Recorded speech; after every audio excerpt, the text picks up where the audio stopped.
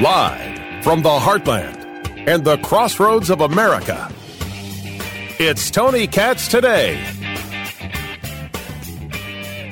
Attorneys general. I always say attorney generals. That's wrong. Attorneys general from across the country got together to fight Joe Biden and his new rules regarding waters of the United States, which has always been this very strange story, this awkward story, this idea about whether or not the federal government should really be able to control waterways. And we're not talking about a shipping lane or something like that. We're controlling the water that ends up on your property. We're talking about a stream, and we're talking about a lake. We have seen this federal government go so far as to say that if you have rain barrels and collecting water on your own land, somehow that's unacceptable. That water isn't really yours. It's a very, very strange situation.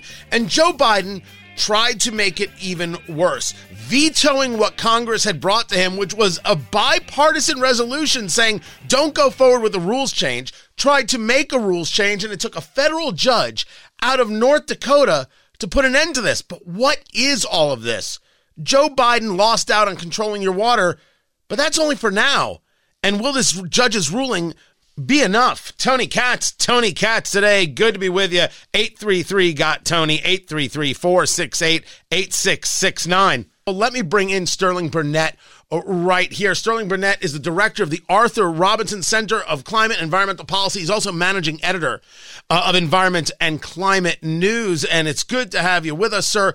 Let's start from the beginning, because this is about how we get fed. In the end result, this is about how farmers farm, how they grow food, and whether or not they have access to water. This affects every American from sea to shining sea and those people in Alaska and Hawaii. Start with the basics. What is Waters of the United States? How did it come about? And what was it that Joe Biden was trying to put forward? Well, it's actually a fairly long history.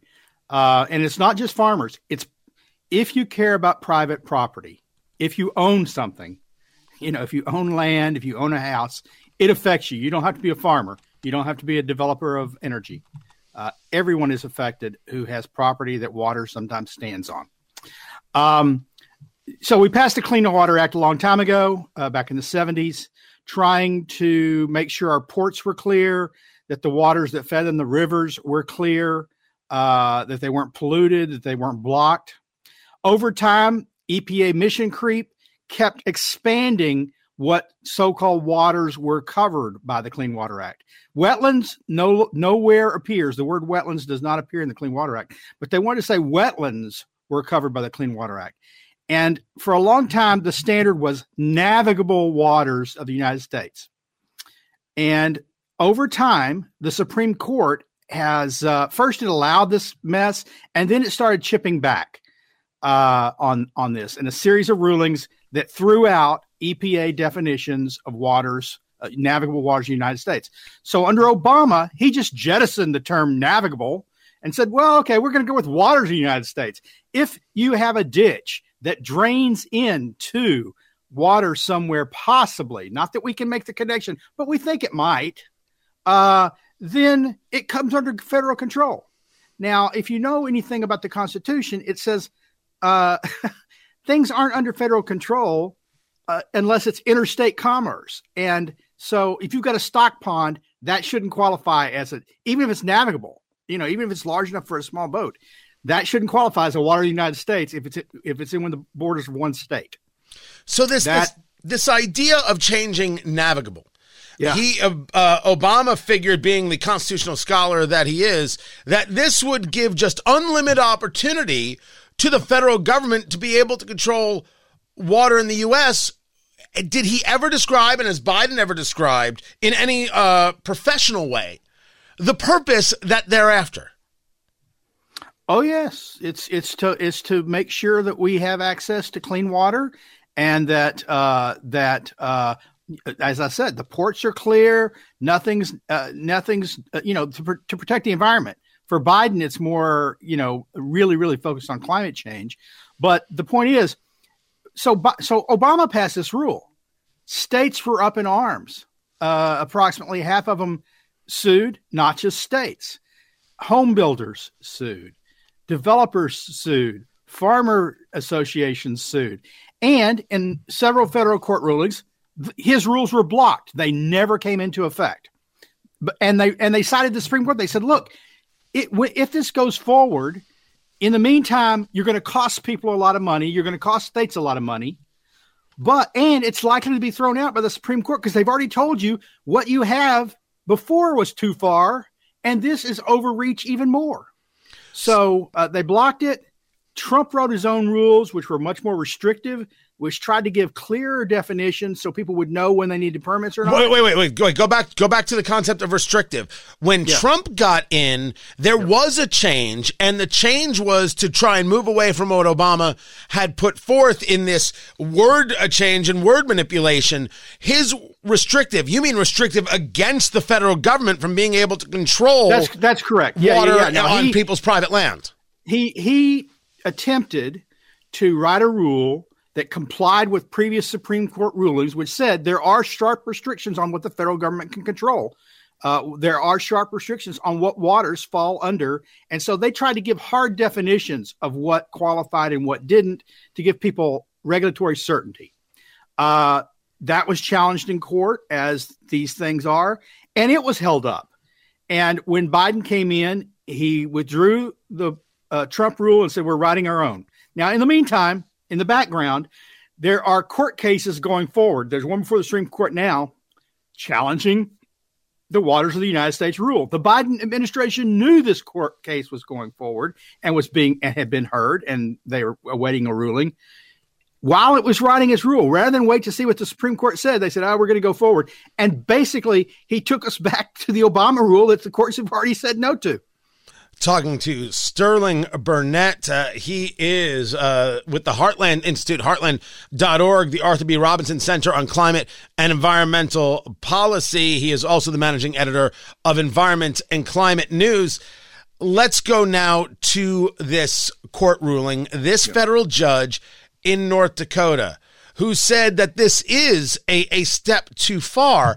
But what was the actual decision? How do you go about telling the federal government through some level of EPA dictate? Because remember, we're talking about the agency class. We're not talking about something that your member of Congress voted on. The very, very last thing we get to see is your member of Congress voting on any of these things. We're discussing here that the EPA via Biden just decided to make a change, and they made it in conjunction, I believe, with the U.S. Army.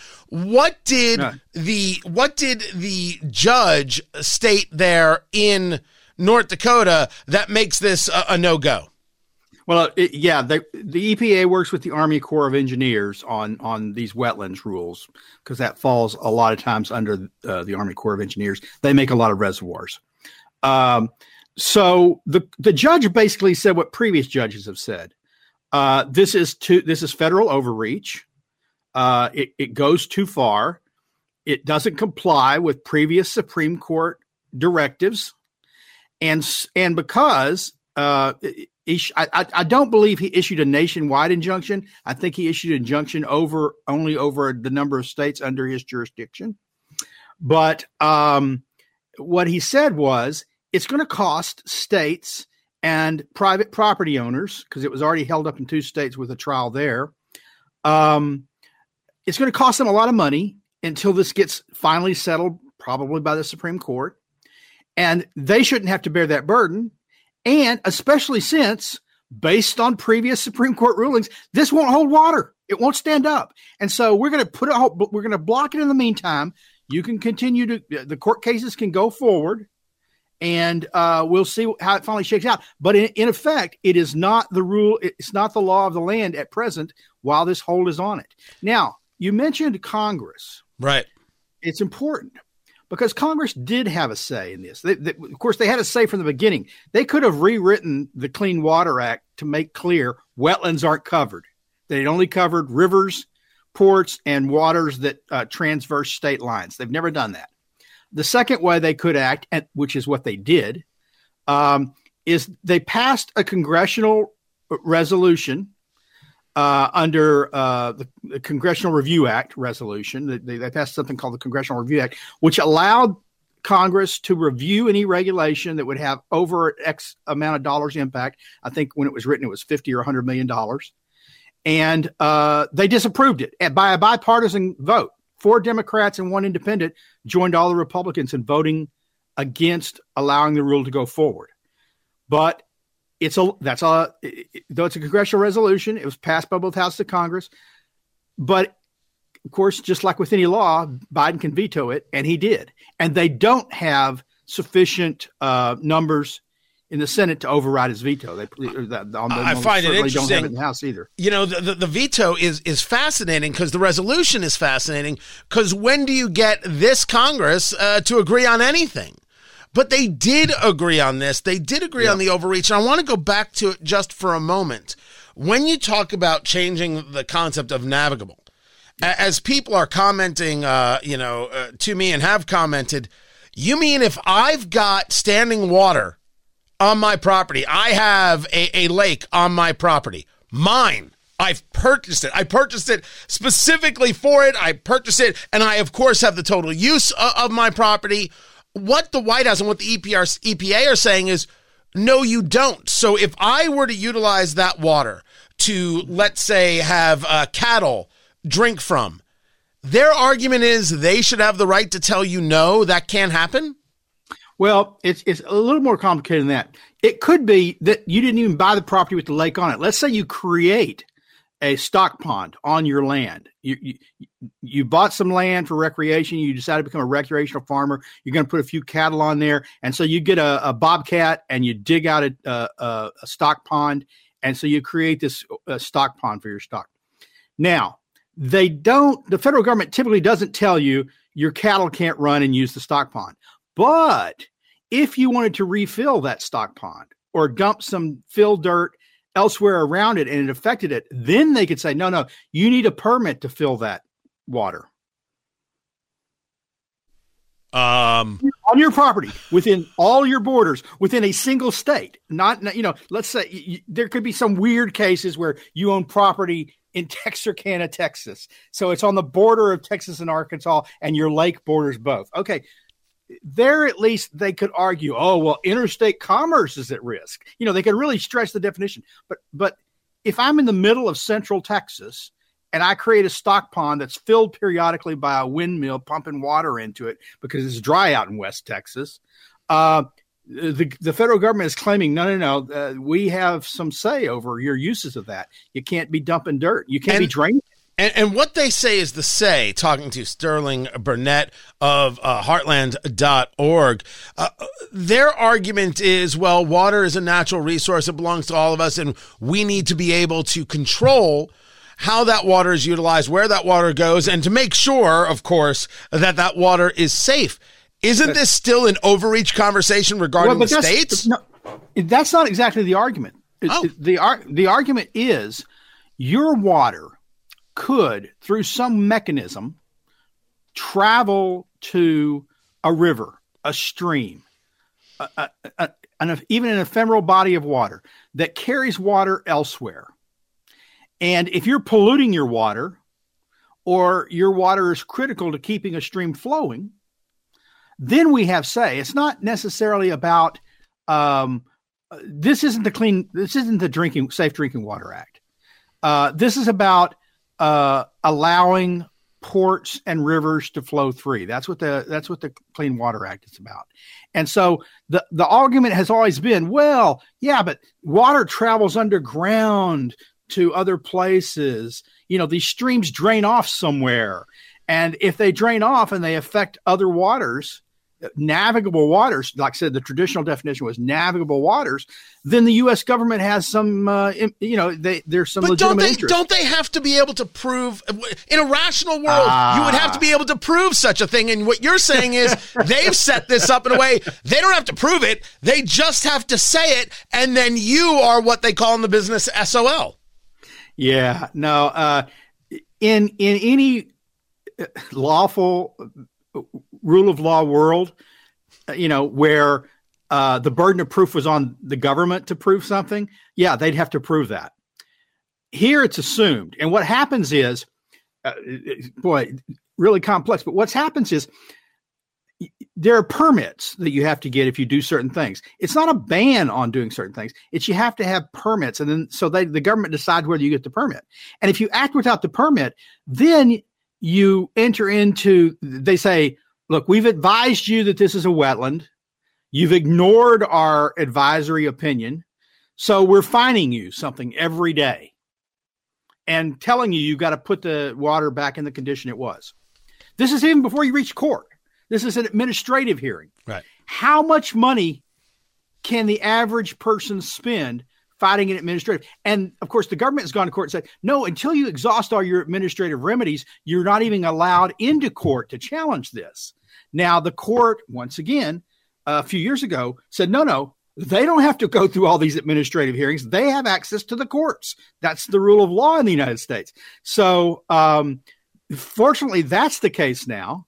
But it's still the case that, A, it's a lot of money. And remember, if you lose, let's say you wind up in court and then you lose. Right. And they've been said, we're putting fines on you every day. Those fines can pile up pretty high. And if you lose, you owe a lot of money. So they make a decision based on no facts, and then they use the administrative state to financially prevent you from being able to move forward. It sounds very much like a SLAPP suit, a strategic lawsuit against public participation. This ruling, before I let you go, this ruling from this judge in North Dakota, is this enough? Is this enough to put an end to it? Or is this only your water is safe for now? This is your water is safe in many states, not in all. For now, because I really don't think I would have to look at the ruling more closely, but I don't think he issued a nationwide injunction. Some judges have been doing a lot of that, but typically district courts have jurisdiction over certain states, and it's in those states that it's an injunction. In other states, this goes forward, I believe. Now, I could be wrong. If it's a nationwide injunction, it's still nothing but a hold. All this says is the rule can't go forward until the court has finally made it a final determination. And of course, the final determination is not with this court or an appeals court, right? Which is the next step. It's the Supreme Court. And so a final determination could be years away.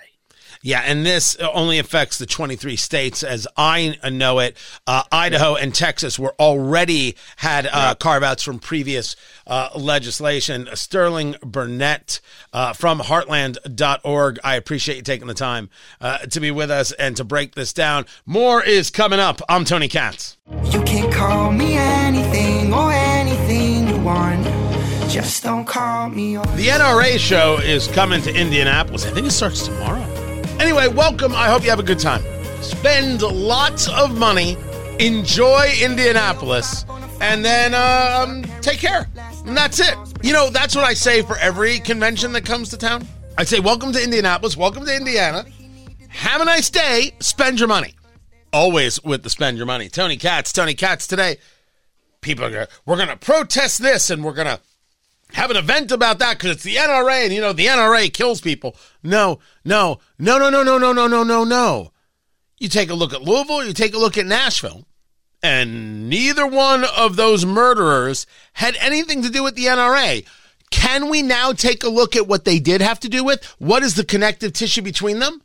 The hateful people who want to attack the NRA, and I don't argue the NRA's perfection by any stretch of the imagination, but they all want to say this is all connected, all these shootings connected to the NRA and their culture of death.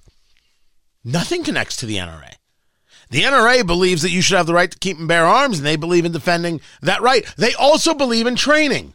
Let's now go to the people who committed the murders in Nashville and in Louisville, and let's see what they were connected with. I mean, if we're going to engage the importance of connections, let's go see who they were connected to. Seems like the only rational course. Oh, no, we can't do that because that in and of itself would be too harmful? Better that you should just stick with this narrative of attacking the NRA. Yeah, no.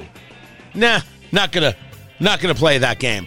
For if you're here for the NRA show, welcome. Have a great, wonderful, safe time, and don't forget to spend your money. So much of it, spend it right here in Indy. This is Tony Katz Today. Find everything at tonykatz.locals.com.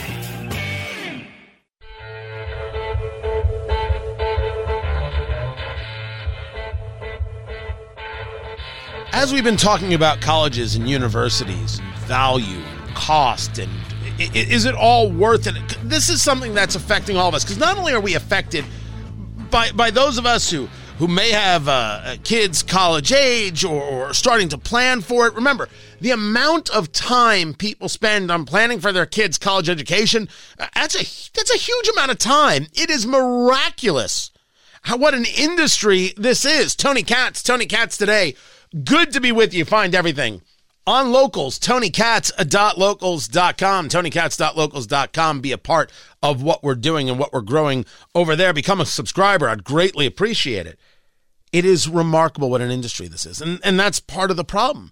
It's an industry. It's about throwing degrees at people who may not really need a degree, or may not even have ever actually earned the degree, but you just got to give the degrees. So you're a university or a college that shows, look how many degrees we gave out. And that's what matters. Kids graduating, if they're going, matters. And what is the approach placed on getting these kids to graduate matters as well. Is it just pushing them through? Is it a question of which groups we push through? The idea of identity this and quote unquote diversity and inclusion that, which is of course all madness and bigotry in my view. But we should be clear that college does work for some people. College does indeed matter for a good amount of people. You want your doctors having the education. You want your lawyers being better than they are. Oh, sorry. Are the lawyers insulted? I'll wait for the lawsuits. But you want these things to a level. You want this education. And I shouldn't even say it about lawyers. I figure you can read a book and pass the bar. You don't even need law school. I'm a real purist on that one. But we should be clear that education matters. We're not kidding ourselves in this. It's just that college is not necessarily the education that everybody needs. And what we've seen from colleges, in terms of the stories told, we take a look at what happened to Riley Gaines at San Francisco State University. We take a look at the unbelievable disrespect that speakers are given. We take a look at whether the students are in charge or not. And we're like, what is this nonsense? But then we take a look here in Indiana and Ivy Tech. And Ivy Tech is Indiana's community college. I mean, you're paying for it. And there's a value to what community college can offer, because it doesn't necessarily mean you then have to go to a four-year university, although you could go to a four-year university.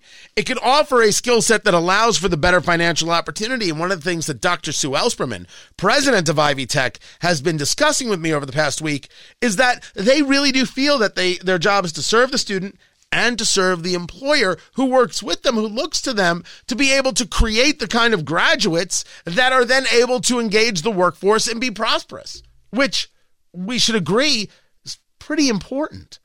But when we talk about this, and as I've been talking to her about it, one of the subjects that came up was the idea of where do these students come from? Are these urban students or are these rural students? Is there really a difference? And how do you go about attracting each one? And how in the world do you serve each one, considering especially when we're talking about rural students, you may not have the campus or a satellite campus nearby, and Ivy Tech has got a bunch of them. You can find them at ivytech.edu. How do you serve them? Does it matter to you if you serve them, these rural students, or is it about the urban student, or is it just the opposite? And we got into the conversation. How do you pay for this stuff? The buildings that you see, the growth that you sometimes want to have. Who's paying for this? So we have 19 campuses, 40 locations, and the General Assembly helps us with capital. But in fact, you'll be happy to know, Tony, we're actually smaller today than we were 10 years ago.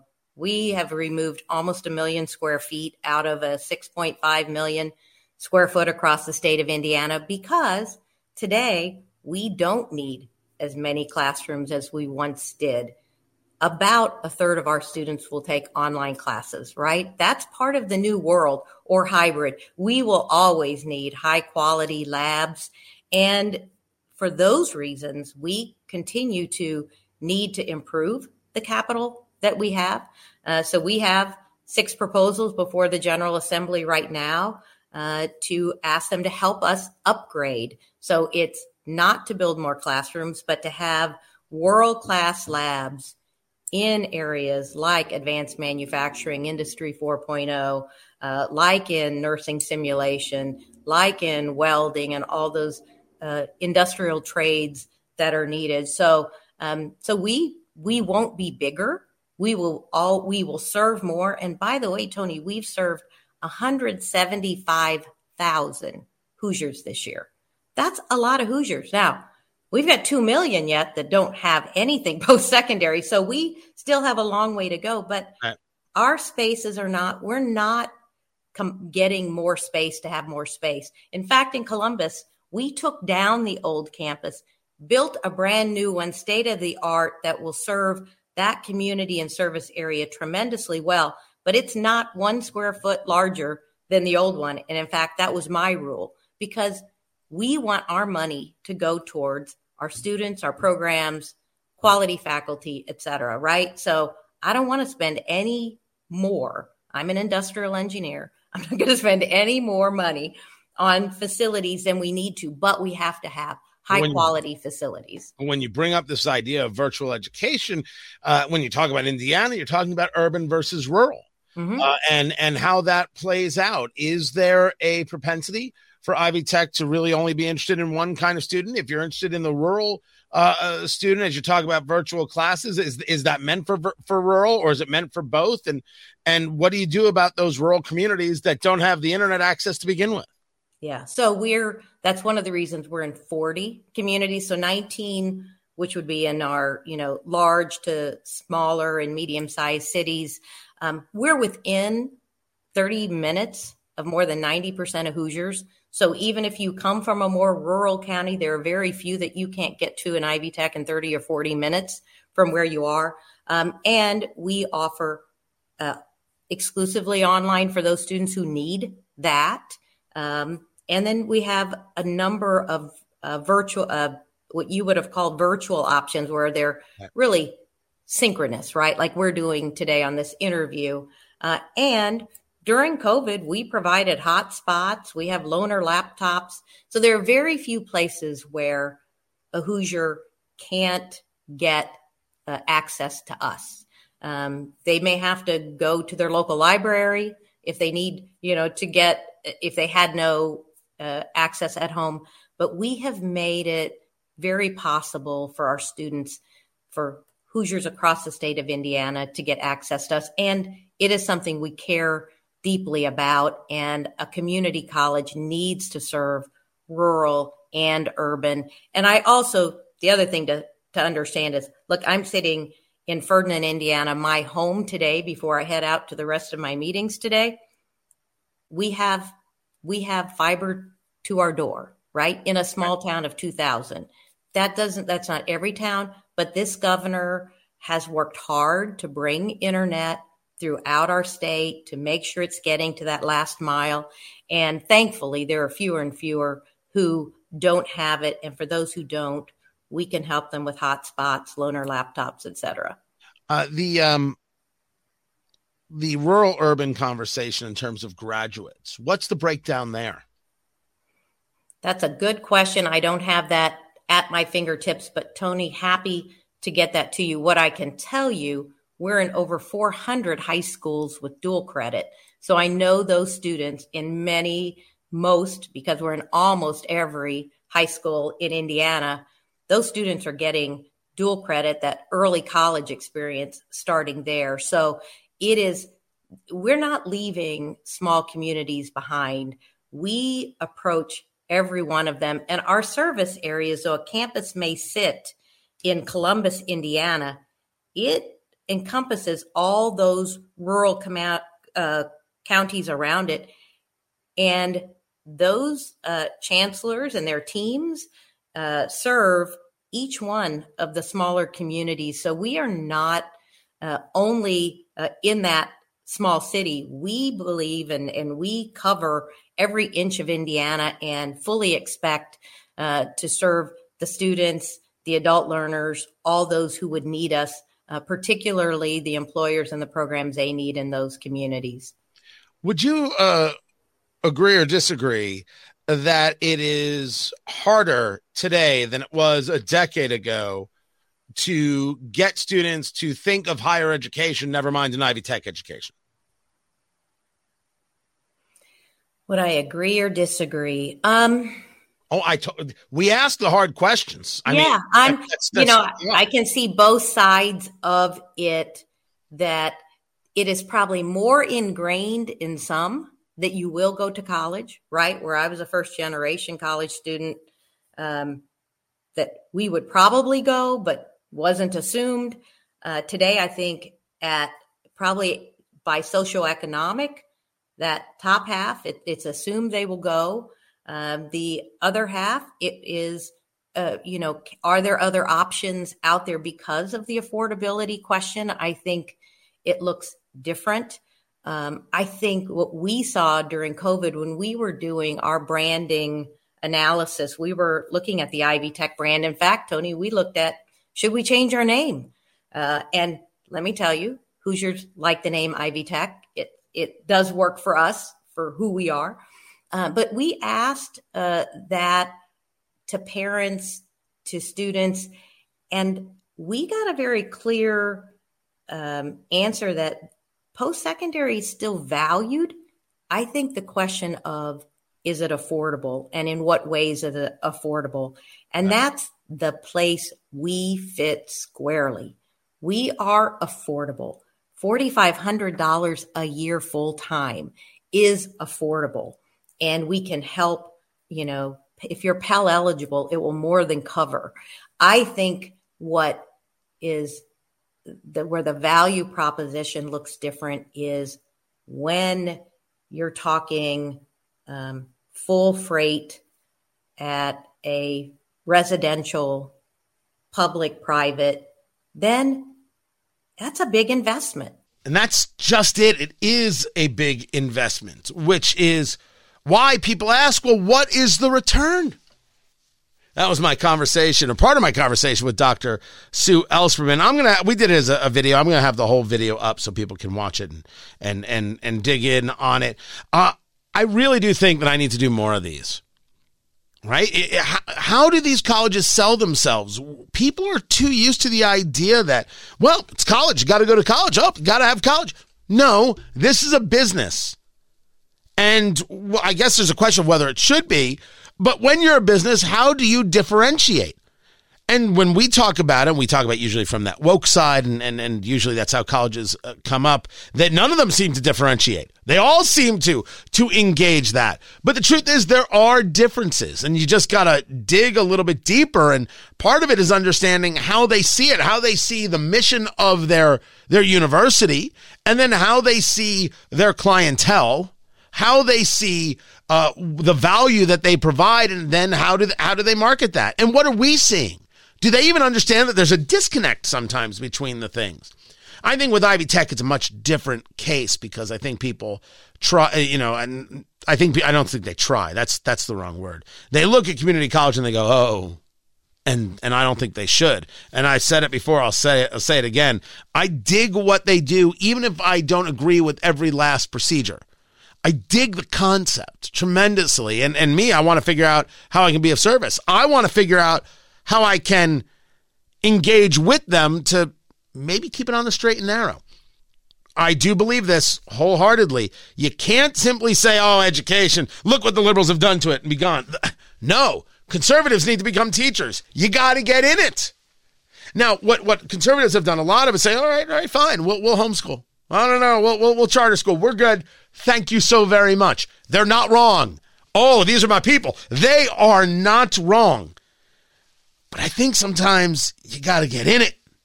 You got to dive in and be willing to put yourself in there to make sure that a voice is heard. And in me, I kind of decided I got to do more of that. So I'm going to do more of that. My thanks to Dr. Sue Ellspermann, ivytech.edu. More is coming up. I'm Tony Katz.